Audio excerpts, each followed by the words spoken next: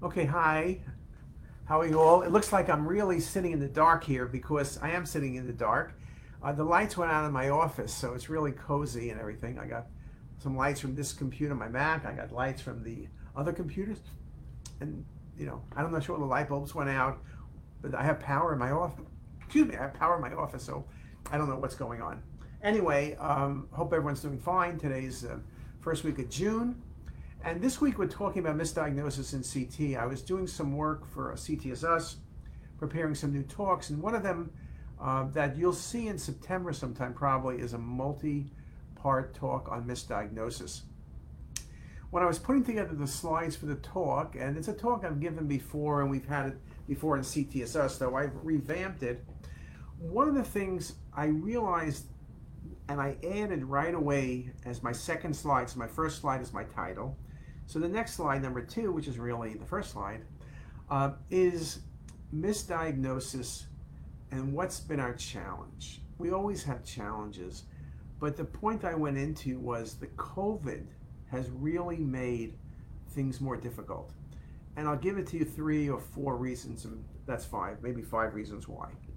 Number 1, you remember we always speak about oral contrast, positive versus neutral. We always speak about that. But then when COVID came along, we couldn't take the masks off the patients, so you couldn't have them drink. So right away you changed your protocols. It was not intentional, but all of a sudden people got into bad habits of not giving oral contrast. We were spending a lot of time before getting people to give oral contrast, so it was always a challenge, but this became more of a challenge. And so one of the things we got to talk about is in the 2.5 years now of COVID, people haven't gone to meetings, you haven't spent as much time with the techs haven't spent as much time with you.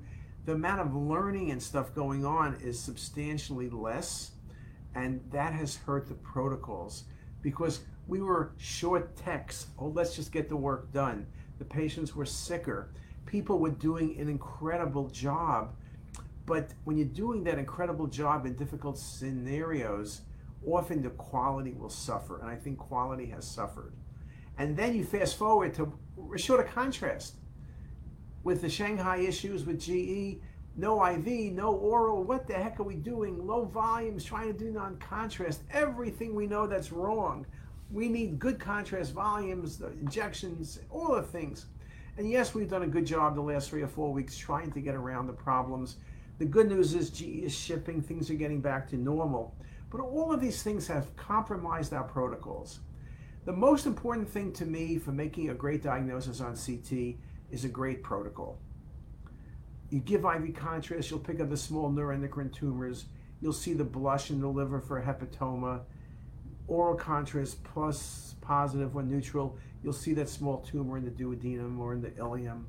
All of the things we know is all based on protocols. So what I'm saying to you is we got to get the protocols right. Very, very critical. So that's super, super critical. So what I'm saying is revamp, get back, and really pay attention to protocols. Cheers. That's one. Number 2 is there's been a radiologist shortage. There is. Everyone's working harder and harder. There's been articles, and this is not a great surprise. The more cases you read, the more misses you have. Okay? Wow, what a surprise. I thought the more you read, the faster you read, the less misses you have. Well, that's not the case. So in this era post-COVID where volumes are up and a lot of people retired and people are cutting back, it's a challenge. We're all busier and busier. And I think you need to take a deep breath because it's so easy to miss things. Okay? It's so easy to miss things. We need to make certain that we're really, really paying attention. Okay? Very, very, very important. Okay, other things. I'm speaking at a meeting, University of Pennsylvania, in Martha's Vineyard. That sounds really good. But I'll ask the audience, what was the last meeting you were at? This meeting in Martha's Vineyard, I was supposed to speak there in June 2020, then June 2021, and God willing, I'm going to make it June 2022. Most of us who've gone to many meetings have not been going to meetings over the past couple years. Or you went to meetings and you went to meetings on Zoom. At first, Zoom seemed okay, and Zoom is okay. I'm speaking to you on Zoom right now, Facebook Live. It's kind of like Zoom. And we've done all sorts of good things. I give my weekly conference on Zoom. There are many things great about Zoom, but there's many things great about being in person. It's sharing a common experience. It's no different than watching a movie at home. You're watching a movie at home. Let's say you're watching Tom Cruise's new, whatever movie he has, with the fighter jets and all that kind of stuff. Top Gun 2, or Top Gun, whatever it's called. Well, when you watch it at home, okay, even if you have a good TV set and some good sound, it's okay, but it doesn't have it's not big, it's not noisy. Also, when you're home, when I watch a movie at home, I'll check my iPhone like 10 times, I'll get like 4 snacks, I'll look here, I'll look there, I'll pick up a piece of paper. My attention span is like on a scale of 1 to 10, with 10 being immersed, I'm like maybe a 1.5. When you're at the movie theater, you don't look at your iPhone, because you look at your iPhone, people yell at you. You're engaged, okay? You really, really are paying attention to the movie. The gasps, the laughs, the crying, whatever sounds the audience makes, depending on the movie, of course, hopefully. That is critical, because you're sharing a common experience. It's the intensity of it all that becomes very, very important, okay? When you're home, you just don't pay attention. So when I watch a lecture on Zoom, I'm looking at my phone, I'm cropping slides maybe, and I'm doing something else, and I'm eating a snack, and I'm laying back, and I'm kind of trying to keep awake. So it's been a challenge. Let's get to the point. So in saying that, as we move forward, COVID's not going away, but as we readjust to things differently, one of the things we need to really be rethinking about at your own institution is your protocols. How are your techs doing? How are the protocols doing? Are we back to normal? What needs to be changed? What people need to be retrained? We've had a lot of changes in techs. A lot of our techs left, and we got new ones. Again, the new ones haven't had the time with you like the old ones had. What is it that you need to do differently to make certain that those new techs are really super, super good? I mean, that becomes super, super important. Super, super important. So let me now leave that philosophy lesson and talk to you about some misdiagnosis. So one of the things I've noticed, and I've spoken about this before perhaps in different venues, is when you look at pancreatic cancer, we always talk about detection being difficult. Small tumors, when they're curable, are hard to see. But the most common reason why you miss a lesion, which could have been seen, should have been seen, and could have been cured, is a cutoff of the pancreatic duct. Now, the rule is, if you have a cutoff of the pancreatic duct, and it's abrupt cutoff, it's a mass till proven otherwise.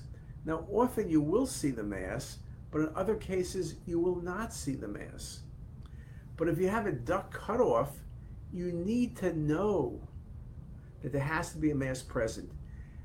Go to EUS, perhaps, as a next step, and you'll see that it's essentially always going to be a tumor.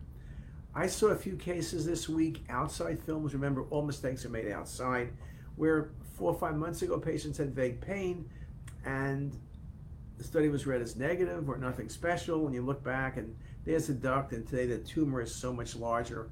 And it went from unresectable, or went from resectable to being unresectable now. All of these things become very important. So pancreas, dual phase imaging, narrow windows, look for the duct, look at the common duct, look at the pancreatic duct. Pancreatic duct cutoff, there's a mass present unless proven otherwise, okay? Now, sometimes the masses are isodense. MR can be helpful, or just go to EUS and biopsy it. It's just not going to be normal, okay? Let's be honest. Yes, you can get a stricture from inflammatory disease, but then you often see calcification or history of pancreatitis or other changes to pancreatitis. When you see the gland atrophic, where the duct is dilated, then a transition point, I'm telling you, that's a tumor.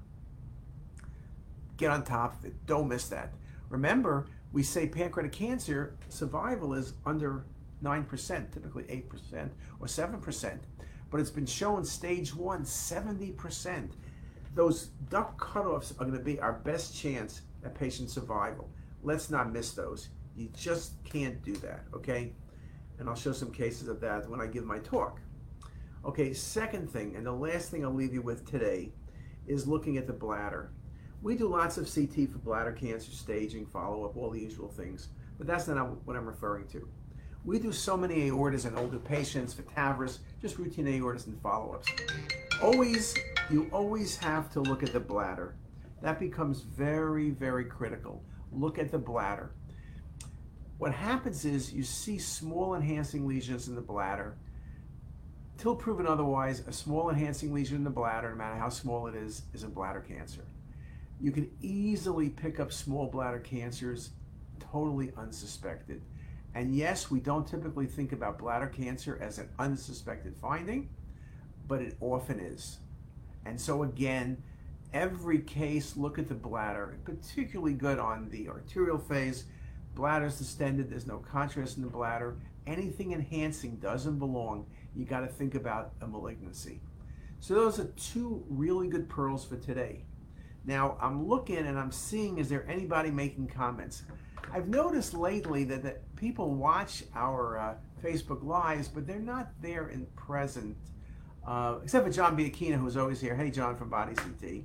But so hopefully if you have questions, you can just put them on the site, write a comment, and then I'll take a look at them and answer them later. So if there are no questions, I'm going to stop there, and I'll come back in a few weeks and do a little bit more on misdiagnosis, or maybe even next week. Pick some different topics like adrenal and kidney, look at some of the key factors, and hopefully by next week I'll even have some lights. So with that, I thank everybody for their attention and have a great day.